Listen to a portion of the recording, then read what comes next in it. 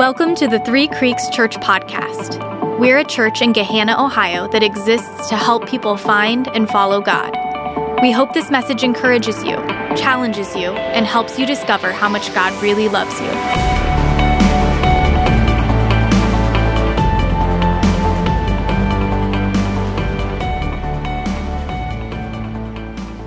All right, Heavenly Father, I ask that you would be with us this morning.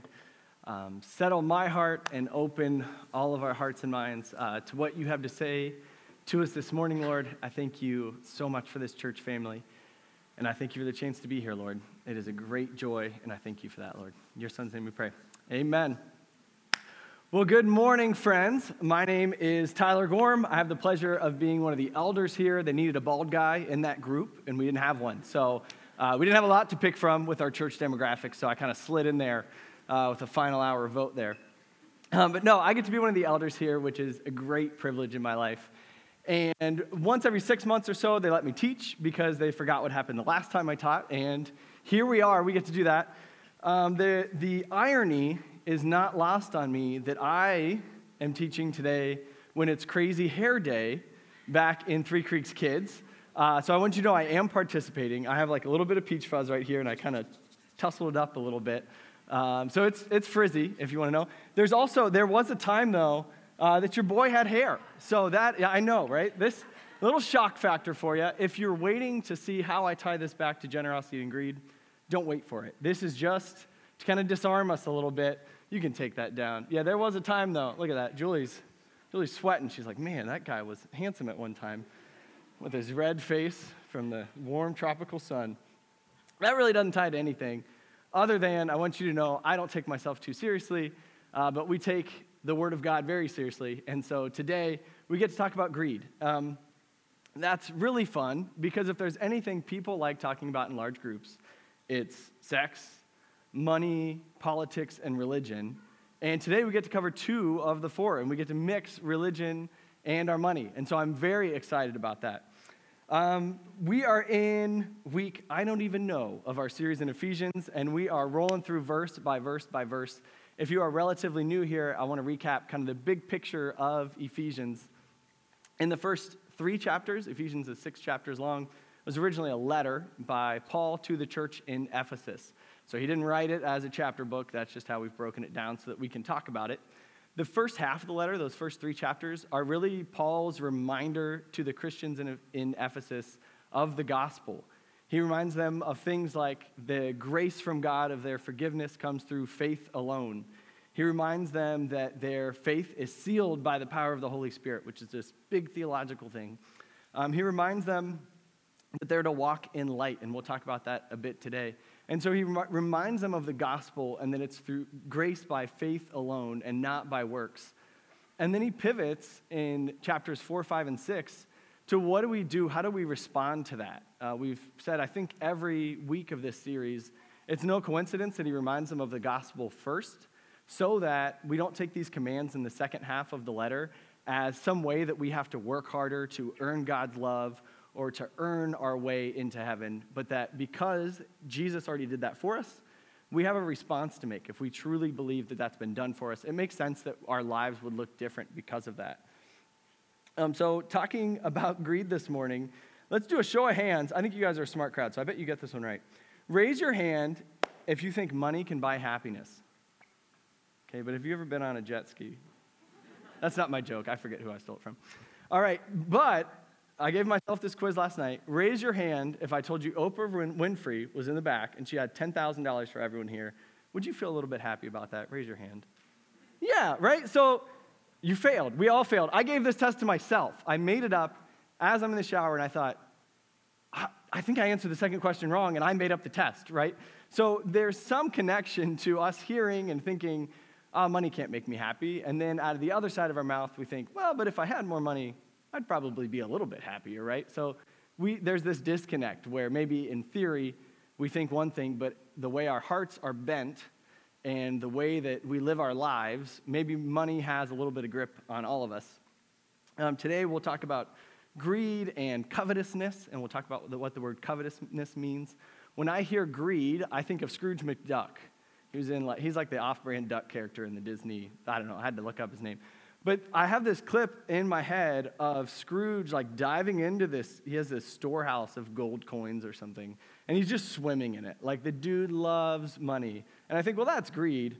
So you have to, this is how simple my brain is. I think you have to have a lot of money to be greedy because you have to have something like in your possession to actually love it and desire it, right? But that's really not how it is. Our friend Trey Gilmore over at Contrast Church taught on greed last week, and he unpacked this really well, where if you don't have enough money from an earthly standpoint, right? If times are tough, if you're living paycheck to paycheck, if you're not sure where grocery money is going to come this week, even in that scenario, we can feel the impact of greed. We can let greed and a desire for more money kind of blind us and even impact our faith. If I'm thinking, man, I don't even have enough food on the table, how does God really love me, right? For the middle class, those that, we've got enough money for groceries, we're not really worried about where our bills are coming from, but if I'm in the suburbs, I'm always thinking about what is the next step, right? Like just last night, my wife and I are in our backyard, we live right across the street, and we're laying on the hammock, and I'm like, dude, this is as good as life gets. There's birds chirping, I'm laying in a hammock in our backyard, in a house that God has blessed us with.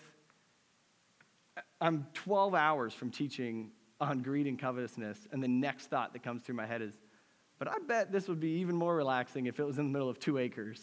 Like that is the level of greed that's in my heart, and I don't think I'm the only one.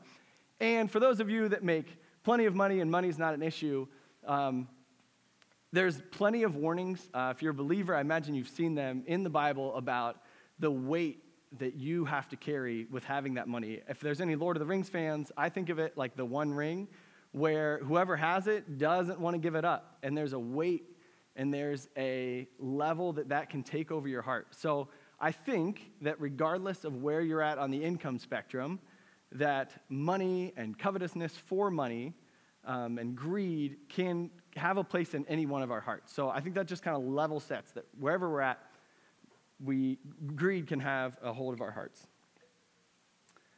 So I want to disarm us a little bit. Maybe I shouldn't have said I'm going to disarm you. I feel like that's not tactical. But if you would just bear with me for 20 or 30 minutes more, because greed is a heart issue, if I say you might be greedy and you get defensive, it means we might have something to talk about there, right?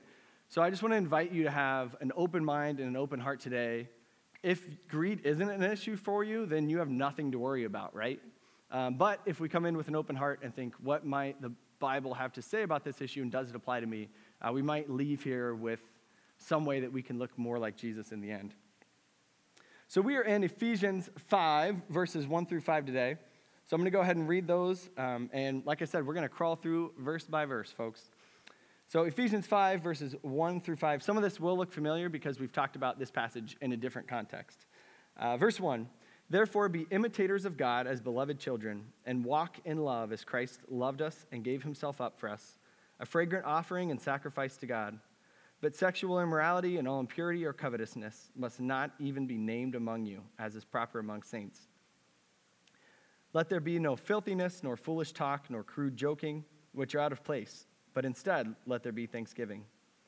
For you may be sure of this, that everyone who is sexually immoral or impure, who is covetous, that is, an idolater, has no inheritance in the kingdom of Christ and God.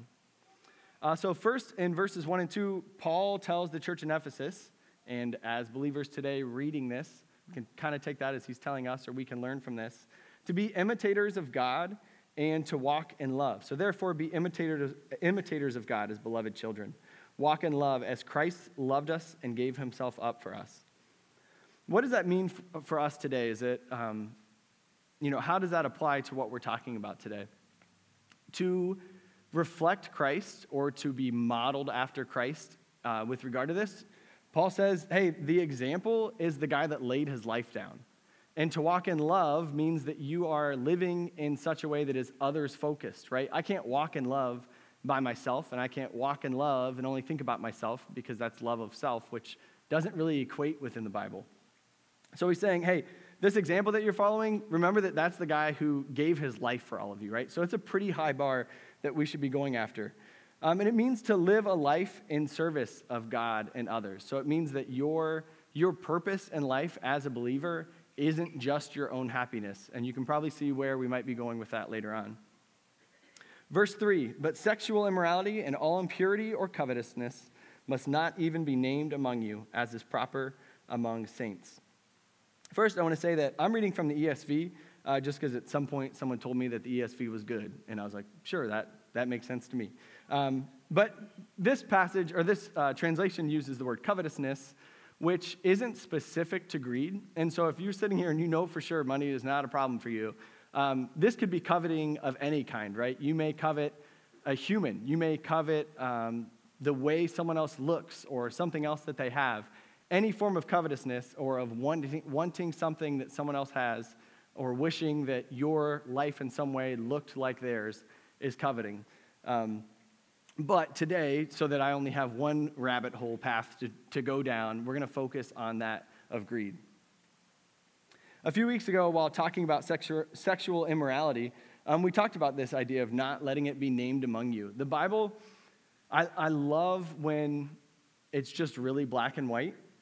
And I think in this case, when he says, don't let it be named among you, Paul is saying, flee from it. Like, don't even be close to those things. Don't toe the line and say, like, hey, is this okay or is this okay? In his Sermon on the Mount, Jesus said, if your right arm's causing you to sin, cut it off.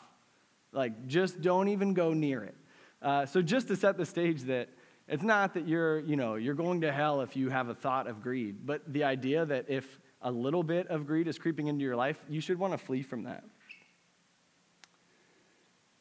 So this idea of covetousness applies to more than just money, but I think that when we talk about money, it can really pack a punch because it can be so pervasive for us. But is it really that big of a deal? Like, is this just one of those commands that's kind of like, a couple weeks ago, we talked about our language, and that's one that can impact people. But I'm thinking, if I cuss every now and then, is that like the worst thing if I'm following the law all the way through? One, we would say, yeah, if that's something that you feel called to do, clean up your language. But Paul does not pull a punch on this one. Let's read in verses 4 and 5. Let there be no filthiness, nor foolish talk, nor crude joking, which are out of place, but instead let there be thanksgiving. For you may be sure of this, that everyone who is sexually immoral or impure or who is covetous, that is, an idolater, has no inheritance in the kingdom of God. So he says, if you're covetous, you're an idolater. And I thought, what's an idolater? And that's not just like a pastor joke to pretend that I didn't know what it was. I thought, okay, idolatry, they make these tiny gods that they worship. How bad is that? It's the worship of someone or something other than God as though it were God. That's pretty ugly. I don't want that to be part of my life. The worship of idols or excessive devotion to or reverence for some person or thing. Turning money into an idol means that our heart position, our focus is shifted away from God and onto this created thing, right? I can pray with my kids and say, God, thank you. I always say for our warm, dry house, because I just think there are people who are outside tonight and it's raining or it's cold, and that's not the case for us by the grace of God. 20 minutes later, I'm on Realtor.com seeing if there's anything new that's popped up, near my church friends. Like, Hannah, Blacklick, how are we looking here, right? So I can say that I know these things in my head, but the way that my actions and my heart actually play out, I've got some greed in there. I've got some covetousness in my heart. Again, we've said that this carries a weight, and to be an idolater, okay, that doesn't sound like something that I want to be a part of. Just to add extra emphasis, the first commandment is to have no other God before God, right? So he's saying, don't craft these idols, don't have any other God before me. And then he wraps up the 10 commandments, which we can talk about how those apply to Christians another time. But the last one is do not covet. So 2 of the 10 commandments are to not have a God before him and to not covet. This is wildly important to God as it relates to how he wants our relationship with him.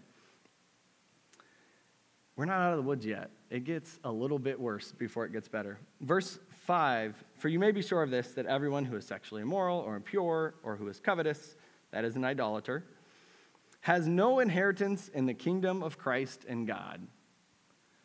I read that and I thought, well, surely he's not talking about, not going to heaven. That can't be what he's talking about here, because we're just talking about money. Like, we're just talking about this thing that everyone has to some degree or another, or is it just another sin? Is it just another problem? And thankfully, I think there's a little bit of a light at the end of the tunnel for those that are following Jesus. But what is Paul saying here? First, I want to say that Paul does not just throw away his words in these letters. He's not just tossing things out that may or may not be true. And the fact that this is Scripture, at our church, we believe that Scripture is inspired by God or God-breathed. So these are words from God that we want to follow. And so that means we don't get to just gloss over this idea of no inheritance in the kingdom of Christ and God. And there are a few interpretations of this by people that are much better theologians than your buddy Tyler here, who's doing his best. But the one that makes the most sense to me, and there's kind of a consensus around from pastors that I follow and feel are trustworthy sources, is to say that if you are continuously living in that covetousness, if you are content with having that idol or with that slanderous talk or sexual immorality, if you continue to follow down that path and there's no repentance, there's no part of you that is rubbed the wrong way by your own sin, it very well may be that the gospel hasn't actually gripped your heart in a way that would suggest salvation. Does that make sense? So that's not to say that if I'm a believer and I love Jesus and I have a moment of thinking, that was a pretty cool Ferrari I just passed, maybe I'd like one of those someday, or to a smaller degree, as I'm preparing for this message, my Google Chrome is just full of guitars and guitar pedals. It's like the most embarrassing, childish thing, and it will love it. And I can covet those things. Is that to say that I'm going to lose my salvation in a moment of covetousness? No, because I love Jesus. I've put my full faith and trust in his saving work on the cross, and I know that I am saved by grace through faith alone. But to live, if I was living a life that just loved money and only pursued money, and that was my entire purpose, but then I also tack on going to church on a Sunday, it might suggest that this is just religion and not an actual change in heart, that I believe in my heart that Christ has saved me. Does that make sense? I hope it does, because there's a lot of weight to that, and I just don't want to gloss over it. Now, there are times in Paul's letters where in 2023 we think, well, we are much smarter than the church in Ephesus or in Corinth or wherever that may be. We're modern people. This couldn't apply to us. This must have just been something that Paul was saying to that church at that time. Maybe Ephesus was an especially greedy place, and so he's really warning them. But in Gehenna in 2023, that's probably not an issue. When we start to do those mental gymnastics, one, I think that that's really dangerous. And two, I also like to see just what did Jesus say? What did the King of Kings have to say about this topic? Because then we can even take Paul, though inspired by God when he wrote, I think all of us can say, if Jesus said it, I don't even have to take as much of the context, because he tends to speak more directly to all of his followers as opposed to individual churches, if that makes sense. So let's see what Jesus had to say about having treasure in heaven in Matthew 6, 19-24. Do not lay up for yourselves treasures on earth where moth and rust destroy and where thieves break in and steal, but lay up for yourselves treasures in heaven where neither moth nor rust destroys and thieves do not break in and steal. For where your treasure is, there your heart will be also. No one can serve two masters, for either he will hate the one and love the other, or he will be devoted to one and despise the other. You cannot serve God and money. A love of money and a continued pursuit of money for the sake of money is incompatible with a love for God and a life that serves him. I wish so badly that I could thread the needle and have some way that you can continue to follow and pursue worldly gain for its own sake and have this, but the Bible doesn't leave room for that, and so I don't want to tell you that. You can be ambitious, and there's nothing wrong with having money today, as long as you know that that money is a tool to be used to build God's kingdom. He's saying you can serve money or you can serve God, but you can't have both. So if you have money today, that is a blessing from God that is a tool to be used to serve others, just like any other possession or gifting that we have, right? It's not bad to have money so long as you're using it to build God's kingdom and not build your own kingdom. I don't know if it's humid in here or if there's just a weight to the conversation. Maybe I had fewer like one-off jokes that I was hoping for a pop. I think that might be part of it.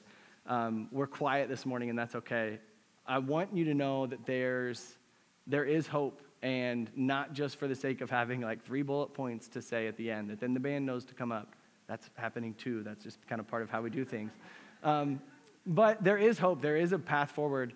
And I have gone through this myself and continue to do it. Like I said, this is something I continue to want to put away further and further and further from myself. So these are scripturally based, and my wife and I are also trying to walk the walk and talk the talk on these. So if any of these hit, let me know and we can go through them together. The first, how do we heal our covetous hearts? The first is contentment. Raise your hand if Philippians 4:13. I can do all things through Christ who gives me strength, or through he who gives me strength. Tim Tebow fans used to write Phil 4:13 on his eye black, like that looked tough.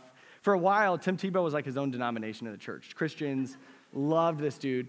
If you don't know who that is, to the other half of the room, and this isn't just male, female, to the other half of the room, he was the football player on Fixer Upper that Chip and Joanna Gaines flipped a house with.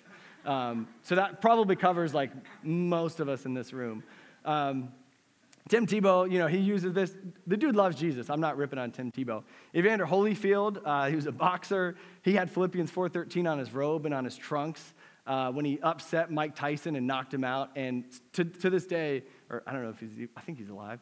Throughout the rest of his career, he would sign Phil 4:13 at the bottom of his signature. Like, dude was ready to fight. He's going to knock you out through the power of Christ. But we love this verse. It's like Top Gun Maverick to me. I love Maverick. I test this. I got on Morse Road and punched it, man. I'm like, I am Maverick, but I drive a Prius. So we went from 30 miles an hour to like 35 miles an hour as fast as the battery could take us. But Philippians 4:13 is not about being able to knock someone out. If you want to use it for that, I don't care. The context of Philippians 4:13 is contentment, which is remarkable. Starting in verse 11, Paul says, "Not that I'm speaking of being in need, for I have learned in whatever situation I am to be content." This applies to all of us. "I know how to be brought low, and I know how to abound. In any and every circumstance, I have learned that the secret of facing plenty and hunger, the secret of having more than enough, and the secret of having not enough, abundance and need, I can do all things through him who strengthens me." That is wildly different than the way we usually apply this verse. Paul is telling us the secret of a good life, and that's contentment. That regardless of what my material wealth says today, I am to be content. That one's a little bit harder to just become content, right? For a while, I've prayed, God, help me to be content. It's like, do I meditate and just think contentment? Or like, how does that actually shift? So the second is a little bit more practical, and that's gratitude. Earlier in Ephesians 5:4, Paul gave us kind of this list of things not to do, and he says instead replace them with thanksgiving or with gratitude. That's to say that if I'm reflecting on what God has already given me, if I'm reflecting on the fact that we're in a house that is warm and dry and the roof doesn't leak, and we can afford to live there in 2023, that is bonkers. To be grateful for what God has already given me is going to force me to be more content.